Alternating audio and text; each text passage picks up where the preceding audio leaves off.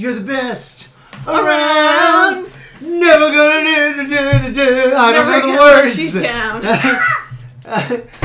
And that is my daughter. Hello and welcome to another exciting episode of the Freak Show Podcast. I am your host, Joe, A.P. Asian Persuasion. I'm saying it as best I can because I am great. Hello, Brittany, B.H. Broken Hopeful. Thank you for doing another exciting episode of this podcast. My delight. Of course, this is a podcast inside of a podcast inside of a podcast. Why are we 3 layers deep? Well, it depends. Is this a mini-sode or an AP Triple B? Or is this just another episode? Because if it's just another episode, then it's a podcast. If it's an AP Triple B, then it's a podcast inside of a podcast. If it's a mini-sode, then it's a podcast inside of a podcast inside of a podcast. The mini-sodes are inside the AP and Triple Bs? Absolutely, because it just means that we are deeper into the nucleus, kicking Tevin out on the outside as an electron or proton. Tevin, we miss you. We miss you. We miss you. So I've been looking into some crazy stuff. Oh, crazy stuff, Joe? Cray stuff. Criminally insane stuff, would you say? Criminally insane stuff, I would say, Brittany. Yes, that is right. This episode, which... Isn't it funny how we, tell people what we're going to cover, but, in reality, they're probably yeah, stupid, we know. We clicked on the episode. Yeah, no one is, willy-nilly, clicking in. I will say, I have clicked on something before, and the contents did not match the title because of a glitch. Okay, all right, fair enough. So, confirmation, your phone's not glitching. Yeah, yes. Which, for some people that have certain phones, you may worry about if your phone glitches. Okay, so let's talk about temporary insanity. We're going to talk about a couple different ways that insanity is used in the prosecution of a crime, okay? Or of a criminal case. So the legal term insanity refers to a disorder of the mind which impairs an individual's ability to know right from wrong, or otherwise prevent him from understanding that his actions are wrong. So if you watch listen to Small Town Murder, which Brittany, I know you do sometimes. I've watched 3 episodes. That's it?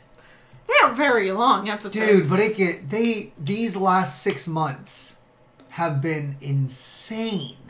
The last 3 months have been the best episodes they've ever done. I've been trying to listen to the one that was in Erlanger near us. Or Edgewood, yes. I'm still not through it. Oh my gosh. I listen every Friday. I listen. Every Tuesday, I listen now to Crime and Sports. Every Friday, I listen to Small Town Murder on my way home from my last stop at work, which means I'm at my last 2 stops and they're super quick. Yeah.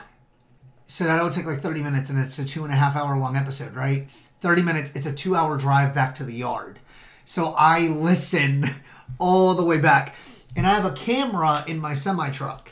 And it goes off anytime I hit a bump really hard. Oh, yeah, so you can't pause it. So I'm sure that they are what is this guy listening to?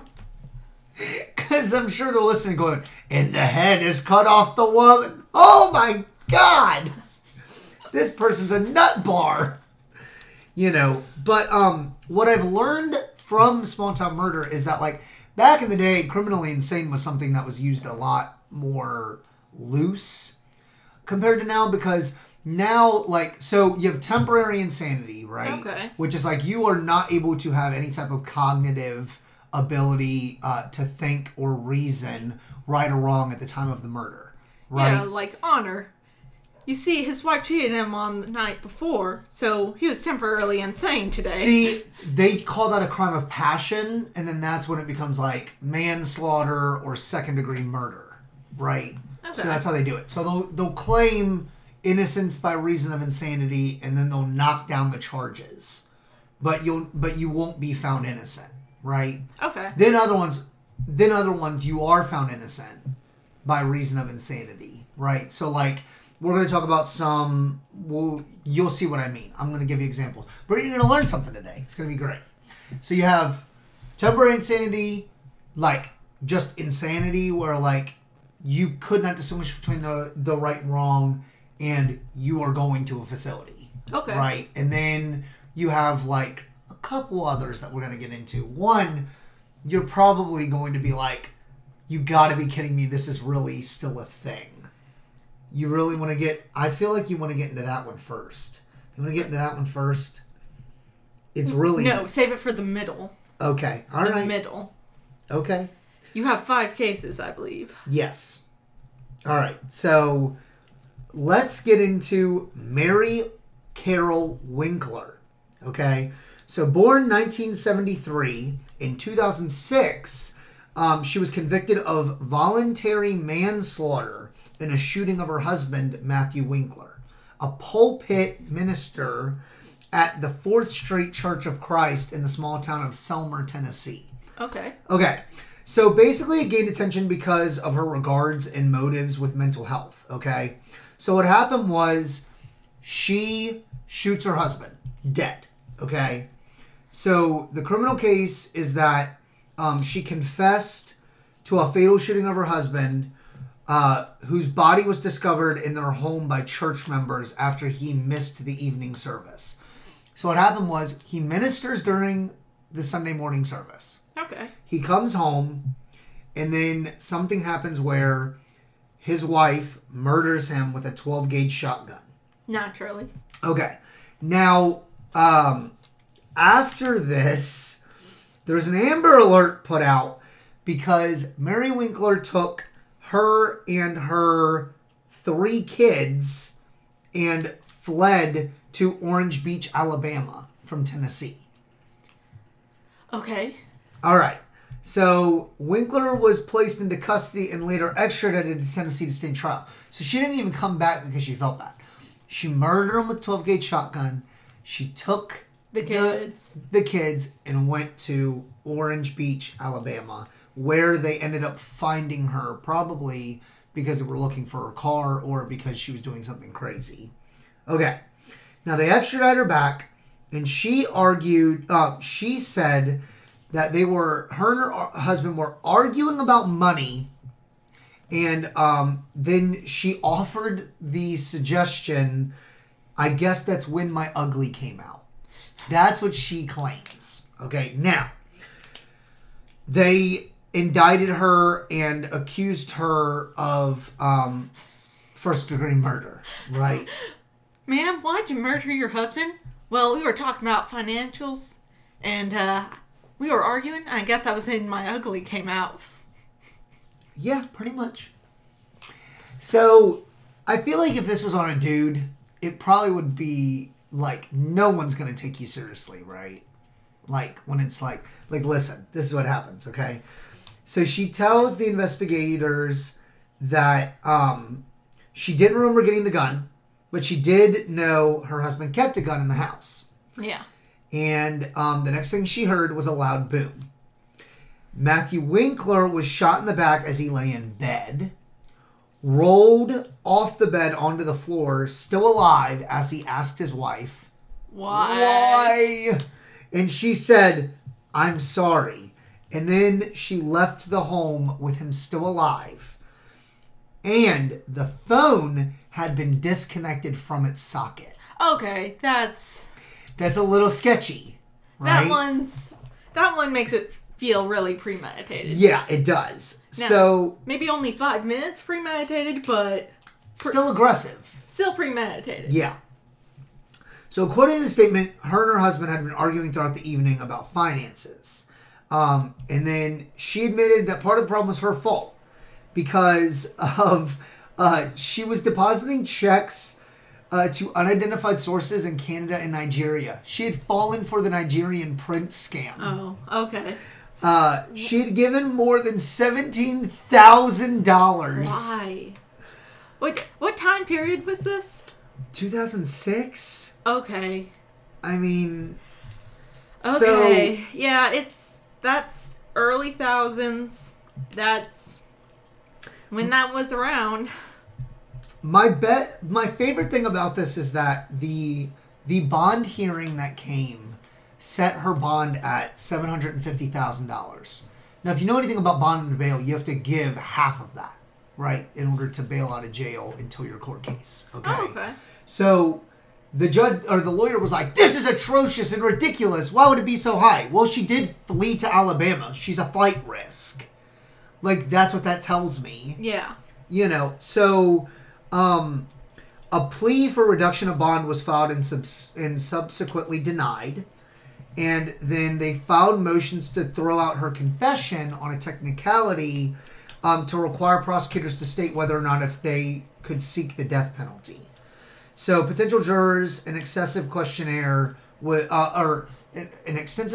given to potential jurors to decide whether or not if they deserve or if they believed in the death penalty and motions relating to it and blah blah blah. Yeah. Anyways, so she was released on bond, okay, on August 12th. Initially, problems stemmed from a 1999 suspension of bail bond company kept her in jail. However, she was able to post $750,000 bond and was released. So, but the stipulation was that she live in Rudolph and Kathy Thompson's house, who are friends with her. So her friends, who know that she murdered her husband in cold blood, have to take her in. Well, I guess out of all the people to try and stay with. Well, but that was until April of 2007. So that means that from August 2006 to April 2007, she had to stay with them. That's a long time. Yeah. That's like 9 months. Okay, good. I don't know months. Thank you. Yeah.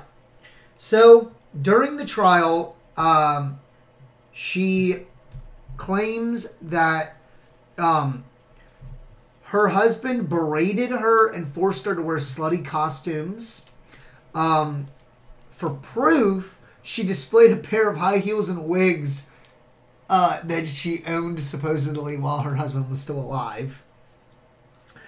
She claimed that she only shot her husband on accident at first. She claimed that she went to the bedroom closet and retrieved a shotgun because she wanted to force him to work through their problems. So there's that.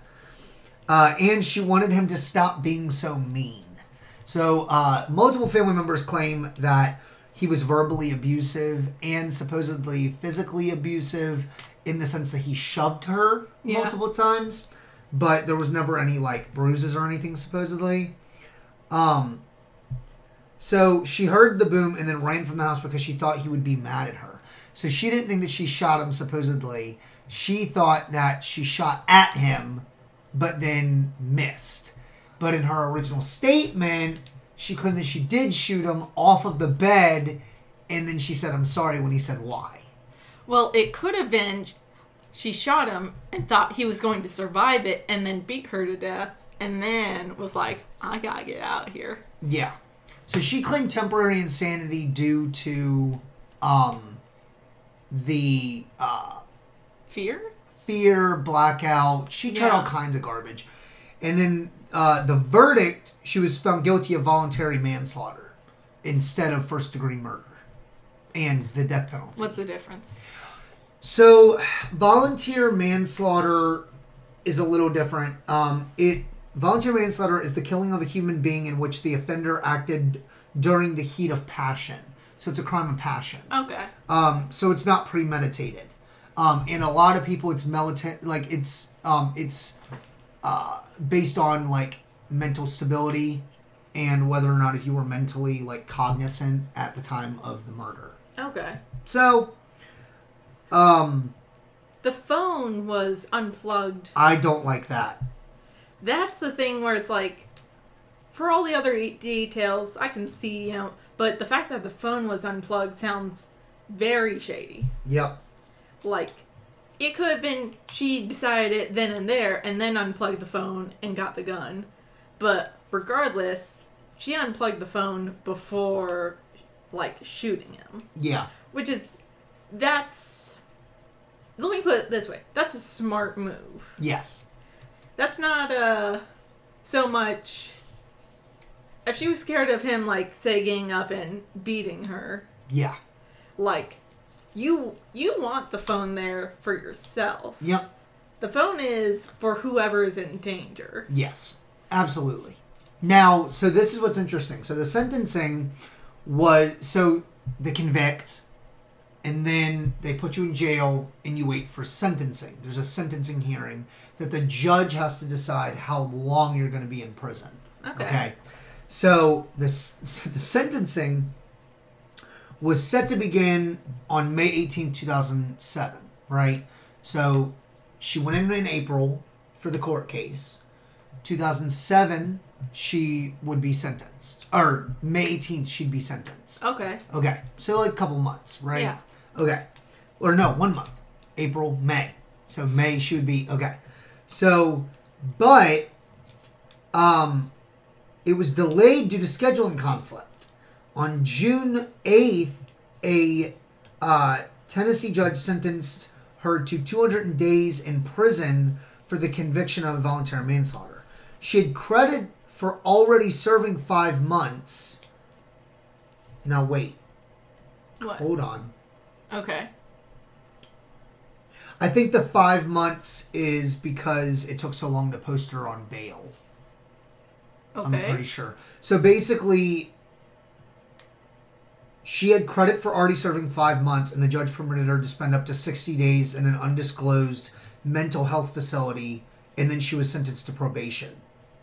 So she only served... So however much time she served until the court came together, right, to convict her, that time was put in as time served. And then she had to spend 60 days in a mental health facility to be evaluated. And then she was released on probation. What was the evaluation? I mean, apparently it was good if she was sentenced to probation, or if they gave her probation. Fair. Is it? Is it fair? The whole thing? Yeah. Probably not, but... I mean, if you go into the mental health thing after 2 months, they don't find something, and they let you say, yeah, she's fine. That's a fair amount of time to try and test somebody out and make sure they're mentally okay. Yeah. Yeah. I mean, the whole thing is really insane. There's one that I wanted to read. There's a couple on here, cases. There was a dude, oh gosh. Alright, I found it. So, Anatoly Yurevich Moskvin is a Russian philologist, historian, and linguist, okay, in Russia. And he was arrested in 2011 because he took 26... he was a grave robber. So he went and robbed 26 graves of girls that were between the ages of 3 and 15. Okay, well, that's creepy. So he took them and he would mummify the bodies and then make them look like dolls. And he would dress them up and pose them around his house. His parents didn't even realize that they were like actual bodies. They thought that they were dolls. Yeah, that he was making homemade dolls. Can we get more information? I mean, what do you want to know? Pretty cut and dry, Brittany. I don't know what more you need. He suffered from paranoid schizophrenia. He got a psych evaluation, and since 2012 has been held in a psychiatric hospital. When did this? 2011? Yeah, was when he got caught. When he got caught? Yes. Does it say how long he might have been doing it for? Let's see. What's this guy's name? Oh yeah, he's suspected of desecrating as many as 150 graves. 100. What? Yeah, his name is Anatoly Moskvin. Anatoly. Oh, I have so many. Moskvin. Anatoly. Russian doll guy. Yeah, that works. I'll Yep. do that. That sounds easier. Yeah, he used a combination of salt and baking soda, and then cached the bodies in secure and dry places in and around cemeteries. So, I mean, the bodies would shrink and wither as they dried, and they would wrap the limbs in strips of cloth to provide fullness to make them look better. And then he would even put musical devices in their chest cavities. For what? And their backs. For what? What do you mean, to make them dolls? So, sound, right? Yeah. What sound? I want to know what sound. Music and stuff. Oh, just to play music. Yeah. Yep. What? Your silence is so captivating. I thought this... Let me put it this way. I was not expecting to go from she murdered her husband to he, stole corpses of little girls and turned them into dolls and propped them up around his home. Yeah. He said that his neighbor said that they would smell this dead body smell, but they didn't think anything of it. How do you not think anything of a dead body? He was a super nice guy. They really liked him. Was that... What does it say anything about his paranoid schizophrenia? Not really. Just that he's severely mental. Hold on. I need to read about this guy. He could have went to jail for 5 years, but he didn't. Oh. What? And his parents didn't think anything of the dead body smell. And when the police asked him if he ever had sexual relations with them or ever thought about having sexual relations with them, he goes, "Oh, God, no, I couldn't do that with the smell." God, they thought it was a sex thing. Do you smell that? Oh, no. Here you go, Brittany. You Thank ready? You. Okay, Moskvin has stated that he felt great sympathy for the dead children and felt that they could be brought back to life by either science or black magic. He enclosed the remains in the dolls in an attempt to give them functional bodies to be used when he eventually discovered a way to bring them back to life, feeling that their physical remains were too decayed and ugly for them to feel comfortable or happy. Moskvin said that he was aware that he was committing a crime, but felt that the dead children were calling out to him, begging to be rescued. There you go. Okay. They talked to him, Brittany. They talked to him. I understand. I can understand that. Now, that's really bizarre that you can understand that. Now, it's a delusion, don't get me wrong. That's like, if I can just put them in good bodies, they can be okay and be brought back. And I want them to be... Because it's like a grief of, like a small child dying. But, granted, it didn't work out. But also, it makes sense, Yeah. Like, if I thought, little kids were crying out and... I thought I could bring them back. Yeah, I would do a few illegal things. Yeah. Like, for example, think of a small child in your life. If they died, and for some reason, you thought you could bring them back, and it just involved a little crime. A little crime, Joe. A little crime, huh? A little crime. Wouldn't you try to save as many little girls and children as you would? I guess. Are you ready to hear about the temporary insanity crazy cases? You're gonna love these. They're gonna make you smile and laugh. Are you ready? They may. This one made me smile. Yes, it did. Yeah. The gay panic defense. Okay. Okay, so. Aislinn Nettles is a transgender woman as a man that has transitioned into a woman. A woman that was born with a peen. Sure, yes. A man that has transitioned into a woman. A woman that was born with a peen. Okay, all right. So in 2013. Yeah. August 17th. Aislinn Nettles was walking home with a friend when she ran into James Dixon and a group of 6 young men headed south on Frederick Douglass Boulevard in Harlem. Okay? On their way home, the plans had been canceled and the two groups collided. So this guy, Dixon, who was 23, began flirting with Nettles, who was 21 years old. Okay? Now, he didn't realize that it was a transgender woman. Yeah. He thought that it was... A cisgender. Oh, is that what they call it? Yeah, it is. Okay, a cisgender. So he didn't realize that this woman had a penis. Yeah. So, not knowing and it being dark and everything else, he's talking to this person and figuring out by one of the people in his group yelling, "That's not a female, that's a guy."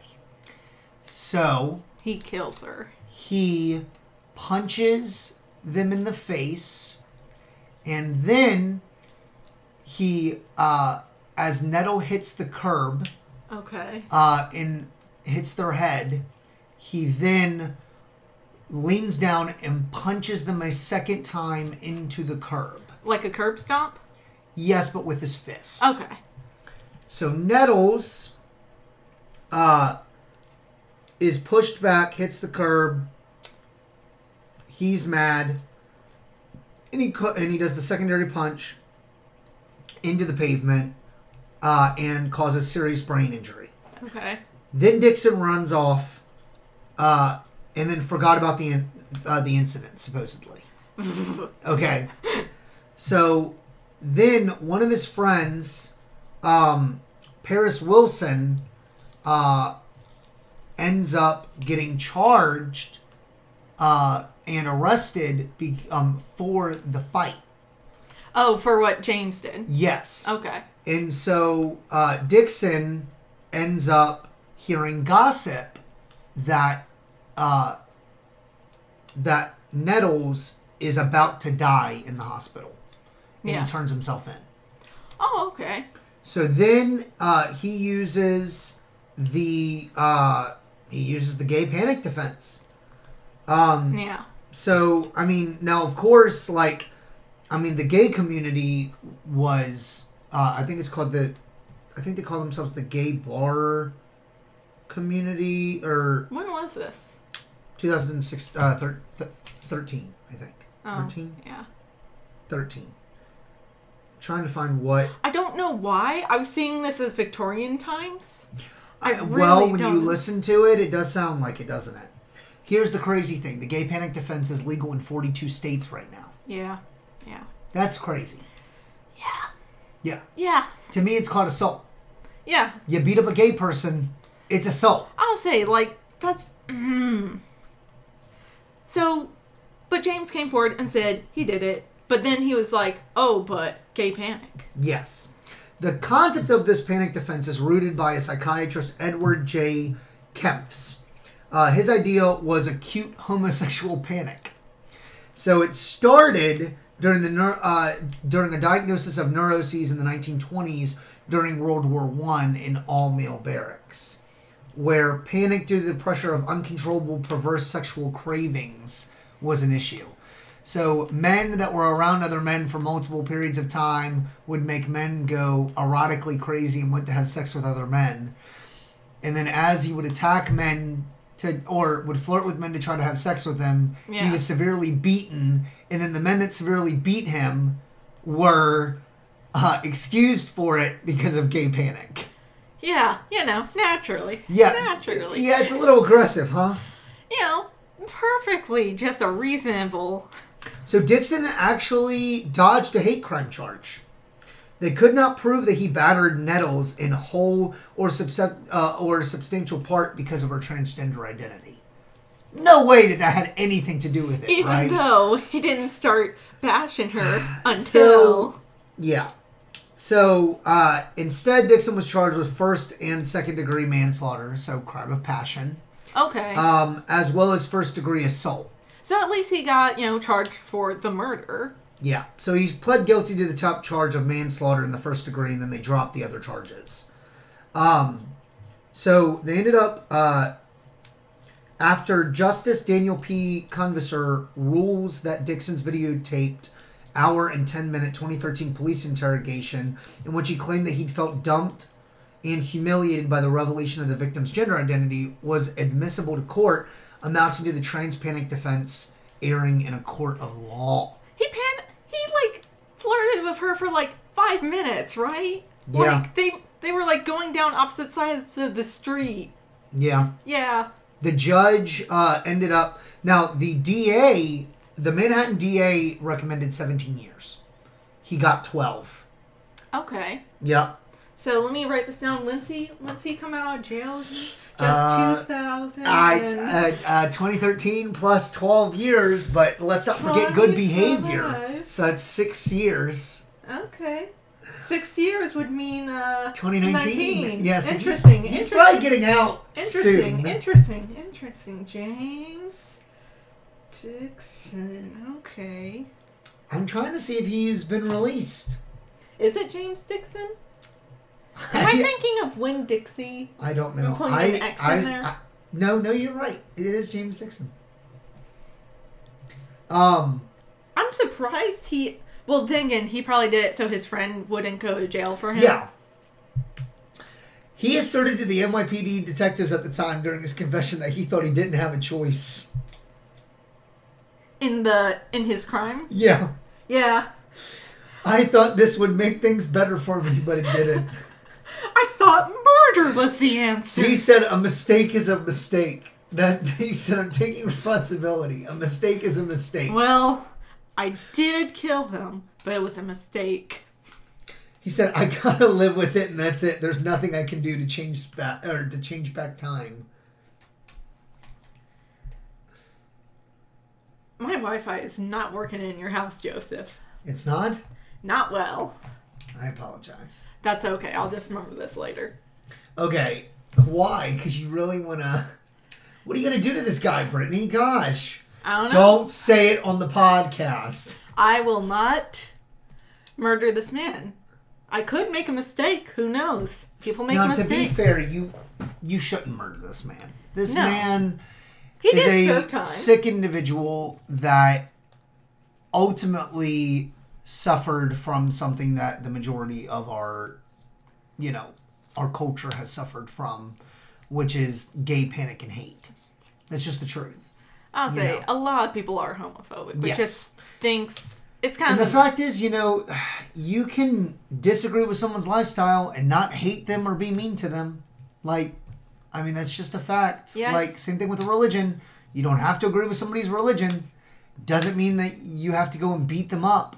It's like that person that threw that Muslim 14-year-old little girl off a freaking 3-story balcony in Minnesota. No. Yes, threw it in the Mall of America. When? Beginning of this year. Oh my god. We did part of a podcast on it. We mentioned it. Oh my gosh. Yep. He found her, and the dude threw her off 3 stories. I've been to that Mall of America. Yeah, I know. I know where he threw her. There was a story a couple years back where there was a Muslim woman a Muslim girl. She was 16 years old, and she worked at the Mall of America part-time. And she was a janitor and was mopping. Got punched straight in the face. Yeah. Yeah. Beating up kids. You said gay panic's admissible excuse in 42 states currently? 42 states currently. Well... It might have dropped, but I don't think it has. Maybe it's 41 states now. Now here's another gay panic one. This one one? Yeah, this one's very interesting. Cool. So in 1995, there was this show called The Jenny Jones Show. Okay. Now it was very burlesque, risque. Risque for its time, was very forward thinking for its time. Okay, progressive. Possibly. Yes. I don't know if I'd say progressive. The show's a piece of trash. Ahead of its time It's Jerry Springer for... I don't freaking know Jerry Springer. You don't know Jerry Springer. What's Jerry Springer? You've never seen Jerry Springer. That stupid show where it's like, do you know who Maury is? The Maury show? You are not the father. Oh, okay. Or, those shows. Those crappy shows. The daytime television shows where people are beating each other up on TV. Okay. Okay, alright. So, this man. On the Jane Jones show. On the Jenny Jones show. Okay, so is the show. This is the premise of the show. It's a talk show. National Daytime 1990s. Okay, in Chicago. So what it is it is same-sex love interests. Okay. So this is what it is. So Brittany, you get a Okay. call from the Jenny Jones Show. Hi, Brittany. This is Jenny from the Jenny Jones Show. Hi. Hi. So we have this girl, or I'm sorry, we have this secret admirer that you know, and they were afraid to tell you that they like you, and they want you. Yeah. Click. And they want, exactly. So Me personally. they get you on the show. Yeah. All right, and they go, but Brittany, tell us a little bit about yourself. Blah, blah, blah. Blah, blah. And then it's like, well, behind door number 1, we have Your secret secret admirer. Now, Jenny Jones claims that the showrunners who told the people were told that it was a same-sex crush. Okay, so they knew ahead of time. Apparently. We do not know if that is true. Okay? Okay. Now, they would bring them out, and that would be that, right? Yeah. Okay, so this dude, Jonathan Schmitz, who is 47, has spent 23 years in prison for a crime that he committed. Oh. He just recently got, in 2017, he got paroled. Now, this is what it was. So, Scott Amedjor, who is an acquaintance of Schmitz, was 32 at the time. Okay? Okay. And he was in the closet. Okay. And he had a crush on Jonathan. Now, Jonathan, the incarceration is to follow after this, right? Yes. He has not yet been in No. jail. Okay. Never mind. So, Scott has a crush on John. John goes, Scott sees this out in the newspaper in Chicago about a local talk show that is looking for people, whatever, right? Yeah. So he calls and says, I got a crush on this man. And it's like, okay, Scott, I don't know why you're a hillbilly, but sure. What state is this? It's Chicago. So, anyways. Way off. Yeah, I know. So, he goes and they go and they get him on the show. Yeah. So they call John and say, John, we have a secret admirer for you. Yeah. Now, supposedly John says that he was never told that it was a man. Yeah. John goes on the show thinking that he's going to see a ex-girlfriend from the past. That's who he thinks it might be. Oh. And then it's like, dun-dun-dun, dun-dun-dun, come on down, John. It's like, look behind door number 1. Oh, look, it's your friend Scott. Yeah. And he's telling you on national television in front of all these people that not only is he gay, but that he's in love with you. Yeah. And John flips out. On TV? So he leaves the show. Oh, okay. He goes straight to the store. Okay, no. And buys a 12-gauge shotgun. Oh, no. And then fills it with bullets. Okay. And then he goes, oh, by the way,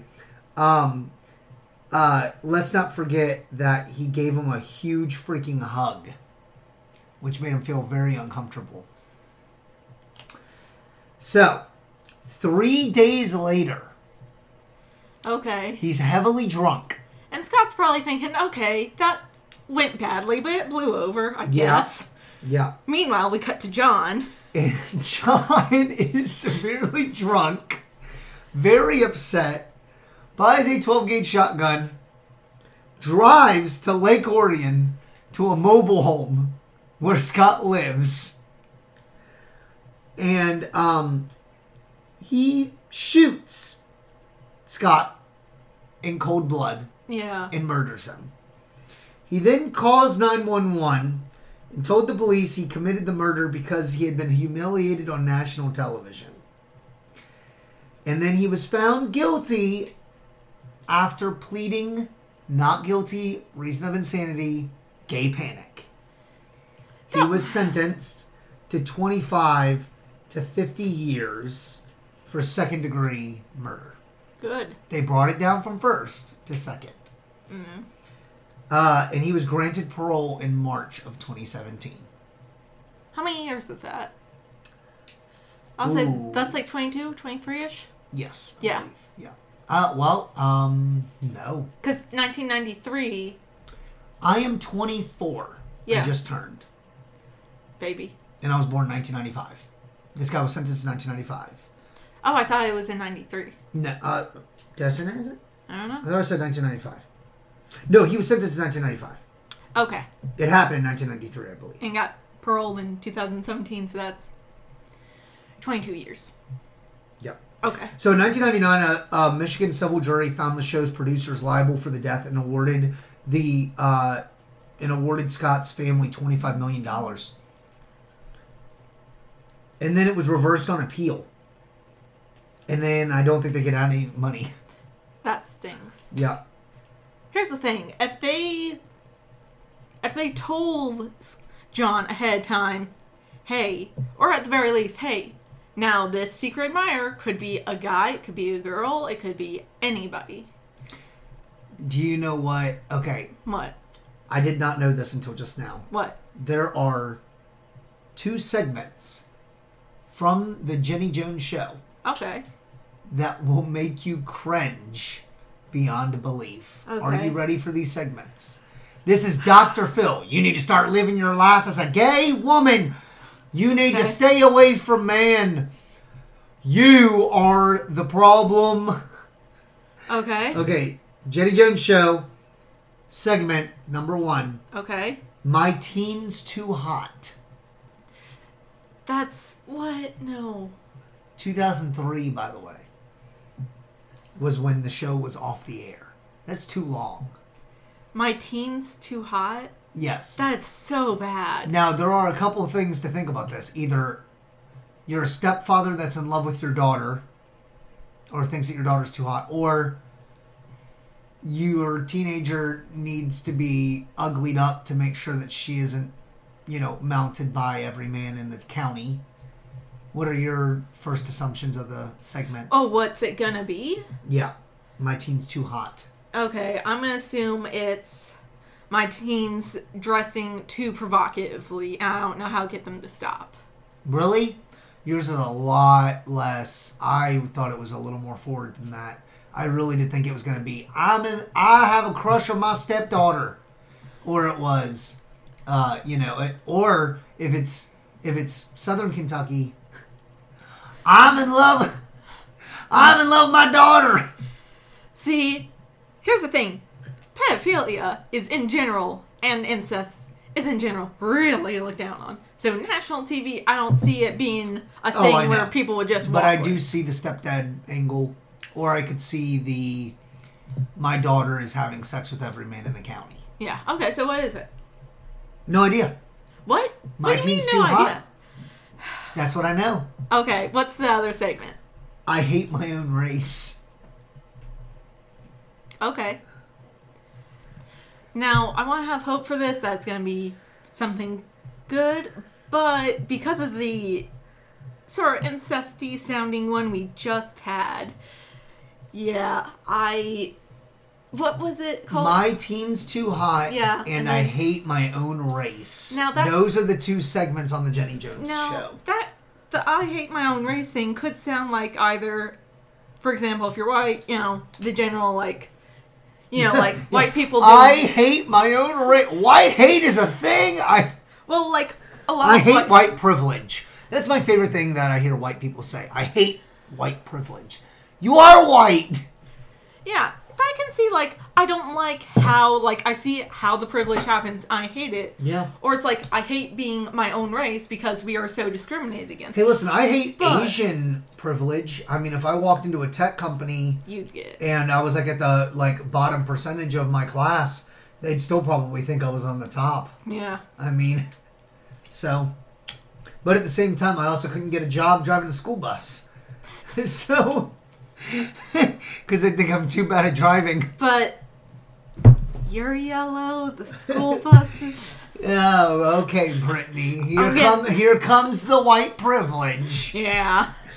But no, but after you hear those 2 segments, it does not surprise you that a man who did not know that a gay man was going to come out and say, I have a crush on you on television, yeah, was going to get shot with a 12-gauge shotgun and be murdered in cold blood. And then plead not guilty for gay panic insanity. See, that's 3 days later and he was drunk. Like, no. I gotta say, though, people that went on that show being like, yeah, hey, I want you to tell this person, they got a secret admirer who's got a crush on them, who's same sex, who it's like, assuming, they were at least told, we'll let the person know, say it's gonna be from another dude, another chick. Yeah. That's still, like, a lot of balls. I guess. I mean if that's what you call balls. This was like 2003. Wait, no. 1995. 1995. That's in the 90s. I don't know, man. I wouldn't do that. Now, to be fair, in the 90s, people were insane. That's just the truth. Yeah, they were skateboarding, man. Who does that? White people. My brother is very white and he skateboarded, so I can't say anything against that. That is right. You are welcome, white people. You got to enjoy skateboarding. As I say, as a 3/4 white man. 3/4 white, but you don't look it. I do too. Wait a second. What do you mean? When did this become a hate on whether or not if Joe looks Asian or not? I'm saying you look Asian. Whatever. Okay, are you ready for the last case? This one's Are we at the last one? Yes. Yeah, that's right, we are. Yep. What is This it? one is my favorite. One of my favorites. I don't know. The gay panic one was pretty funny. I'm not going to lie. The game show one was very interesting, I'll say that. Yes. Okay, Steven Steinberg. Are you ready? Okay. Okay. So in 1981,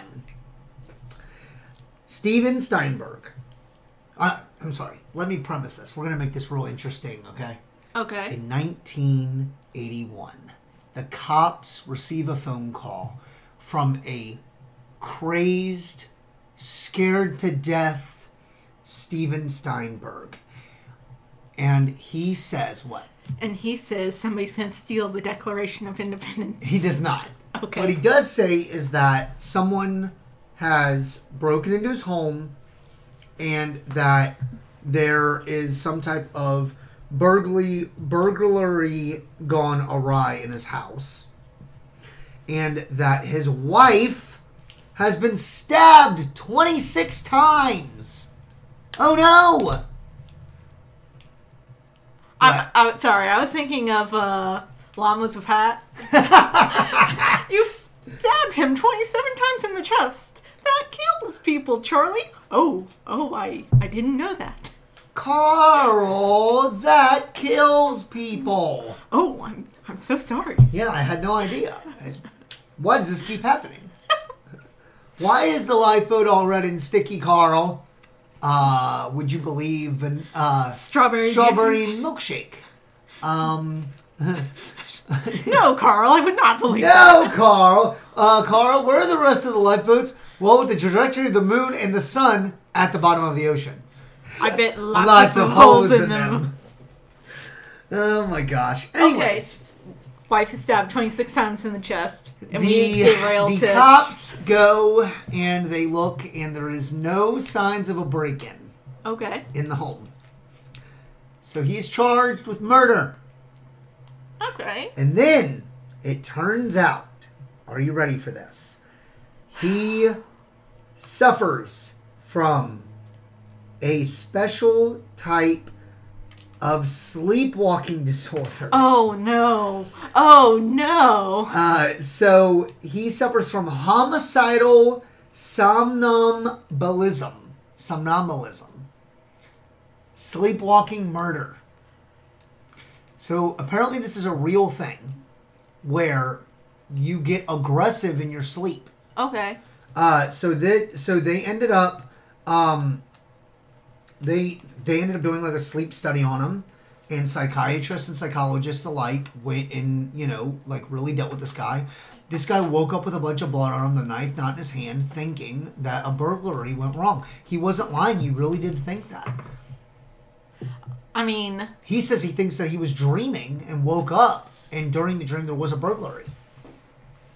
That makes sense why he did it. Yeah. So the case drew much publicity in Arizona, not only for the heinous crime, but because it was, a case of sleepwalking murder. To quote legal argument, the defendant was not in the same state of mind when he committed the act. Sleepwalking is a parasomnia manifested by automatism. As such, harmful actions committed while in the state cannot be blamed on the perpetrator. So Steinberg claimed he did not remember the crime and was sleeping at the time, hence the murder while sleepwalking. Not only that, he did not deny the fact that he had murdered his wife.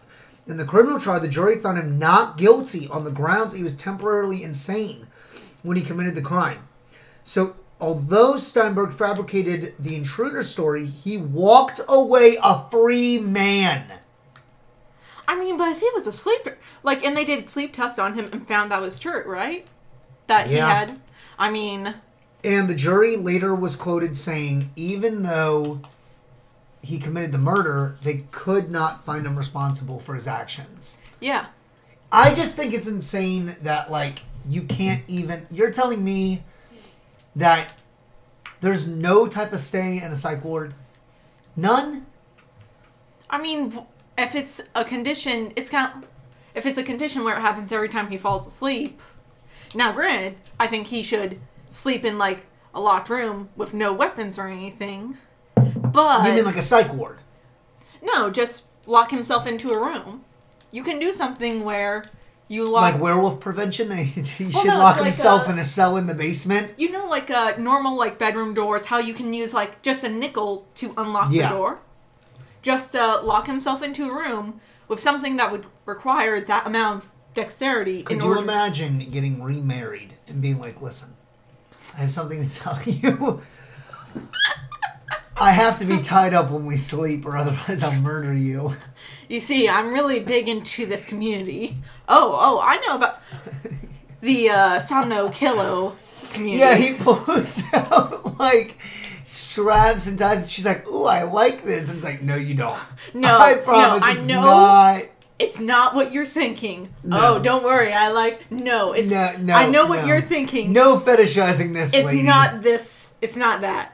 It's something else. Unless she likes the fetish of, the putting danger? a chain... putting a chain around his neck and letting him sleepwalk, 10 feet, and she's at 11 feet and going, come on, get me.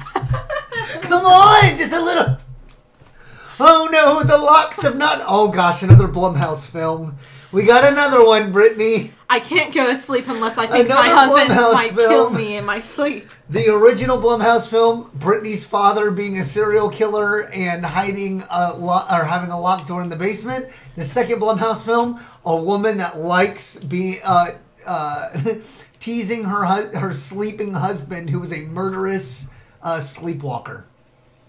The locked room and the chained passion. What if... Okay, we're gonna pull an unbreakable mixed... we're gonna pull a crossover? We're gonna pull a Shimalama Ding Dong.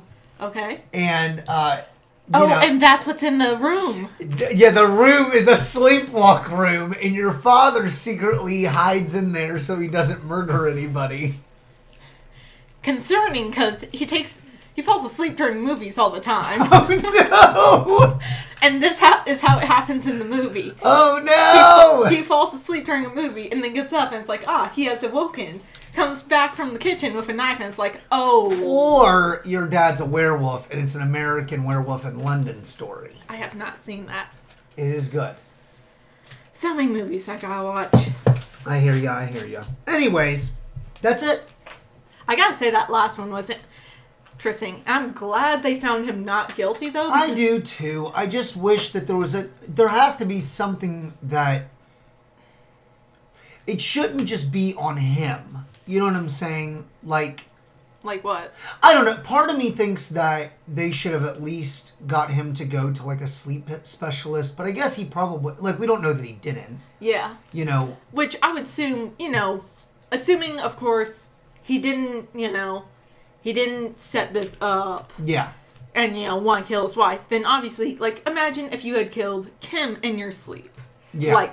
You would be traumatized and you want want to make sure you would never do that to someone you loved again. Oh, I'm sure he went to therapy afterwards for years. Therapy and probably trying to sleep specialists to see, if... This was the 1980s, though.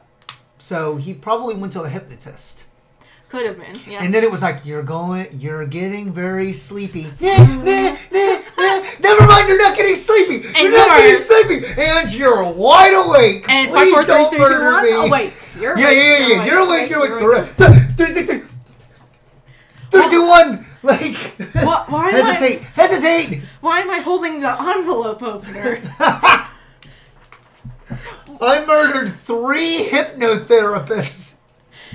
Now, before I hire you as my hypnotherapist, there's something I have to tell you. You are the 4th one. Oh, no. I didn't murder any of them. I just, wounded them very badly. Just letting you know. But, yeah, you know what they say? They say 4th time's the charm. Right. Sir, that's 3rd time's the charm. Imagine how deep you're sleeping. 26 stabs to the chest. That is a deep sleep.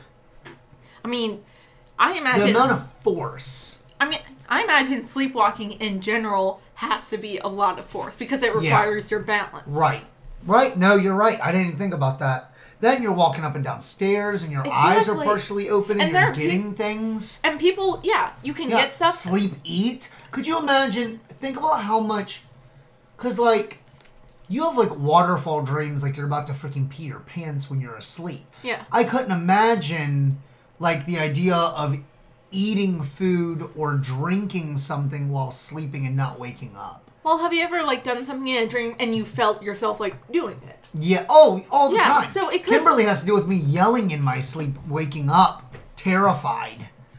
But anyway, so, in 1981, it was probably a hypnotherapist and everything. It's insane to think that people... It's insane. It's insane to think that insane people get away with insanity. And we didn't even cover the Bobbits, which was in our Jeopardy game. It was Lorena Bobbitt, and how she cut off her husband's penis. Yeah. And then pled insanity. I saw a Grey's Anatomy episode where the chick did that. Yeah. That's crazy. Yeah, and then she came back in to say for them to talk about her, and then she did it again after it had gotten reattached. Nurse Jackie does that. She flushes it down the toilet in the first episode. Oh my gosh. Yeah. Yeah. The one I think, out of all of them, I feel like the one I agree with is, the last one with the sleep thing. Absolutely. Yeah. Now, the woman taking the phone off the hook. That's the one that sent... Or no, they said unplugging it. Yeah. That makes me uncomfortable. Yeah, that sounds very premeditated, so that's why...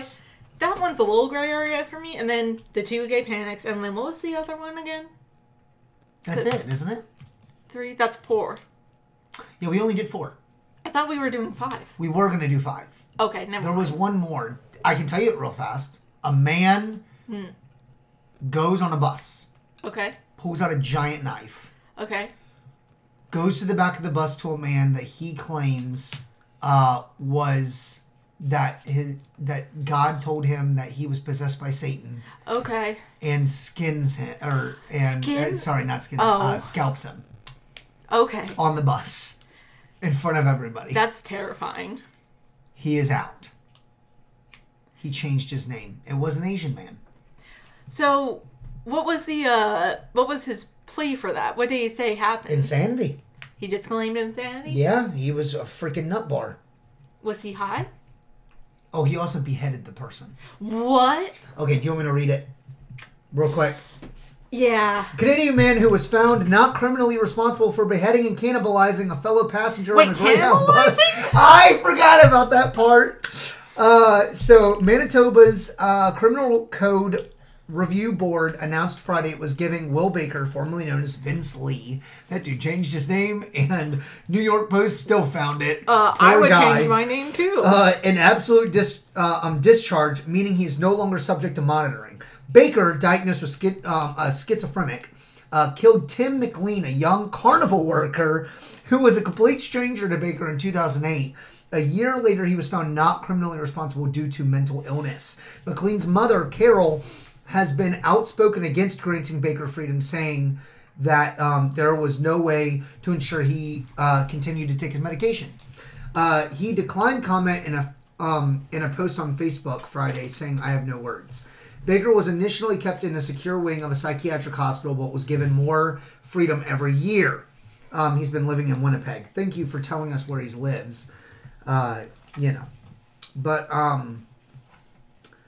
anyways, so he sat next to a 22-year-old McLean on the bus. After the man smiled at him and asked him how he was doing, Baker said he heard the voice of God telling him to kill the man and that he had to die immediately. Okay. To kill the man or he would die immediately. So God threatened his life. So it was a me or him, situation. Yeah. He repeatedly stabbed McLean while he fought for his life. As passengers fled the bus, Baker continued stabbing and mutilating the body before he was arrested. He severed McLean's head, displaying it to some of the passengers outside the bus. Why? Because God, I don't know why. God didn't tell him to do that. Yeah. In 1999, the Supreme Court ruled that a review board must order an absolute discharge if a person doesn't pose a significant threat to public safety. Apparently, since this guy, to me, that's public safety. Like, if he can literally snap at any point on anybody, like, if he was off his meds, then though, you can make the argument that as long as he's on his meds. I don't know. The ruling added there must be clear evidence of significant risk to the public for the review board to continue imposing conditions after a person is found not criminally responsible. The cannibalism, I think I remember that. I think I read somewhere that he cut off his ear and ate it or something. Hold on. Van Goughed him. I'm looking it up now. Will Baker. Let's see. Oh, nope. Maybe I should type in Vince Lee. Vince Lee. Let's see. Did he eat a part of him? There was some type of cannibalism, wasn't there? You got a great search history, Joe. Oh, I'm sure people are like, what the heck is wrong with you? Your FBI agent is like, here we go. Lee was described as a tall man in his 40s with a shaved head and sunglasses. He sat near the front of the bus, but then spotting McLean, he went to the back.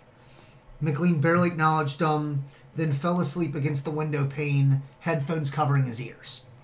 According to a witness, McLean was sleeping with his headphones in as the man suddenly produced a large knife and began stabbing McLean in the neck and chest. The bus driver pulled the bus on the side of the road and ran away with everybody. The attacker decapitated him, displayed his severed head to other passengers standing outside.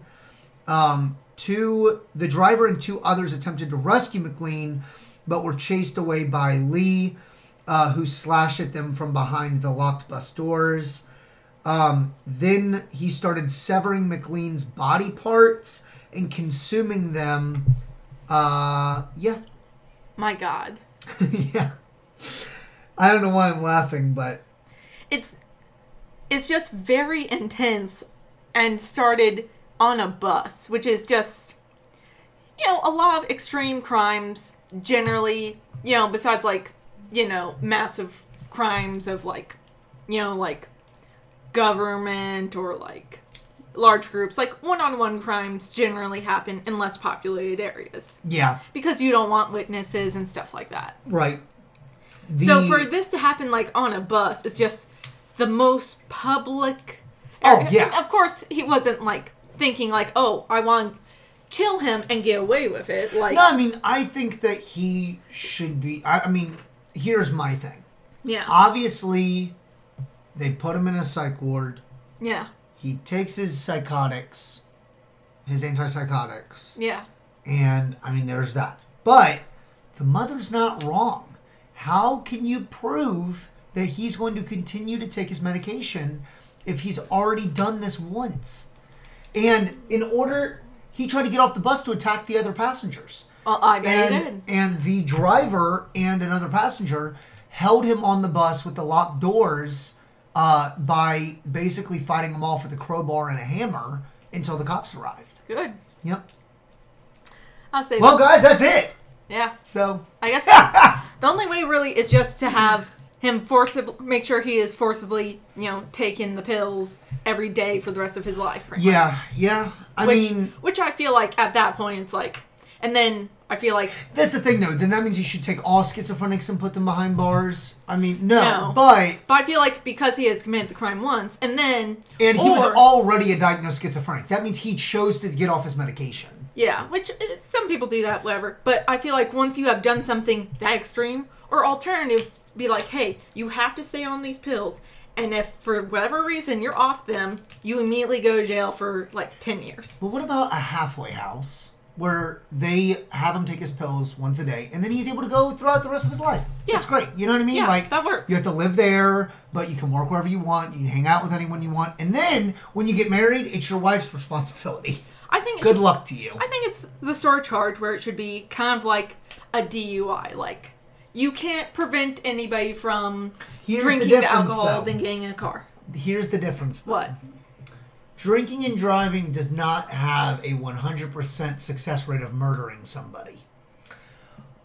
Schizophrenia, not taking your medication after you've already stabbed and beheaded and eaten somebody. If you forget that day to take your medication, you're probably going to stab and eat somebody. I don't think, no. Yeah, no. It's not. No, I guess the escalation of the voices in your head is going to happen. It's the sort of thing where basically you know you are a risk when you are not on your pills. The same as you know you are a risk if you drink and drive. Yes. So I think it should be the same concept. Even if nothing happens, if you are, already an established, homicidal risk without your pills, it should be, established, like he murdered somebody. It should be, if you are found to be off your pills, even if nothing's happened, you are, you are actively letting yourself be a risk. That is very established. This is not like, and thus that should, you should be punished for that. Because something happened when you were off your pills, and you could have thought, maybe I'm fine without my pills, I'll get through the day, I actually don't need them. Which happens a lot with people. Yes. But after that, you are, so anytime you are not on your pills, is you actively putting other people at risk. Yeah. I love the fact that this podcast, we can just, even though we're a bunch of dumbos that don't really know anything, or not experts on anything, can just give crazy, our opinions. No, not just opinions. We give, if I was in charge, this is how it would be. If I was the national head of state, you know what I would do. Yeah. But I think that's a fair thing. What about you? Yeah, I don't think that it's a bad... I don't think that it's bad. Yeah. Now, I think there is a sense of control over people that it causes, and I think that's what people don't like. Yeah. But, I would... At the same time, I don't want Will Baker Vince Lee to come and attack me. Yeah. I do think it is, super salty that they're, or is that the word I'm looking for? Salty? Salty? What Probably did I say? Not. No. I think it's wrong that the Washington Post is giving his new name and place of residence. Oh, like petty? There's another word that I'm looking for. Vindictive? Maybe. I don't know. Now, I could see, a probationary period. I was not trying to say Saudi, by the way, like the place. Oh, okay. I'm not saying Saudi Arabia. I thought you were trying to say salty. I think it's salty. I've heard people say it with a weird tone as of salty. I could see, a probationary period where it's okay, someone is going to have to watch you take your pills every single day for 10 years. And if you are good for those 10 years, then you don't have to actively do that. But, again, he's a proved risk, so it should be a DUI thing. Even if you didn't cause an accident. Yeah. you were... I do think it's very interesting that the mother of the murder victim... said I had no words? No, she... Well, yes, but no, she said that, like, he shouldn't be let out because you can't guarantee that he'll take his medication every day. Instead of, he's a murderer, put him behind bars, he killed my boy. I guess she was understanding, but I wish there was something in place. I feel like there is no understanding, but I do see where... That's the only thing that she could say. You know what I mean? Was, you probably don't want to let him out. I wish there had been a thing where it had been like, somebody is going to watch you take your pills for like a probationary period. Kind of like how parole. You have to check in with your parole officer. Yes. Every so often. Ben said you have to come to this building once a day, and a professional nurse, doctor, whatever, has to watch you take that pill. Yeah. You know, but... That said... When was this again? I always ask the years for these. This was... Let's see... 2008. Okay. Yep. Okay. But he is out. So, if you... Winnipeg? You know what? If you're friends with Vince Lee or Will Baker, and you listen to this podcast, I would like you to message me. What? At the Freak Show... Or, I'm sorry... AP at AP... I don't know your email. APBBB@gmail.com. Or you can contact us and message us on at the Freak Show Podcast on Instagram, the Freak Show Po1 on Twitter, or the Freak Show Podcast on Facebook. I would love to hear from you guys. Please like, subscribe, and review on iTunes or wherever you get your podcasts. Right now, we just hit a little over 3,000 viewers, downloads. Yeah, it's pretty great. It I'm super excited. I know you are. And October is going to be insane. October's going to be so much fun. I'm so pumped. This is the time Brittany, when we live. You going to do all 8 eps? Probably, yeah. Yeah? Sweet. I imagine. It's Guys, Halloween. I hope you enjoy your week. Thank you for listening. And here's your second episode that you get. Look at that. Killing it. All right. What is up? But not literally. No. No. Don't go behead people. Please don't. Unless they deserve it. Or shoot people in the back. Unless they deserve it. Unless they deserve it. Yeah. Have a all is spooky fair, moment. love and war. You know what I'm saying? That does not mean you should murder your loved ones. All right. Peace out! Laters.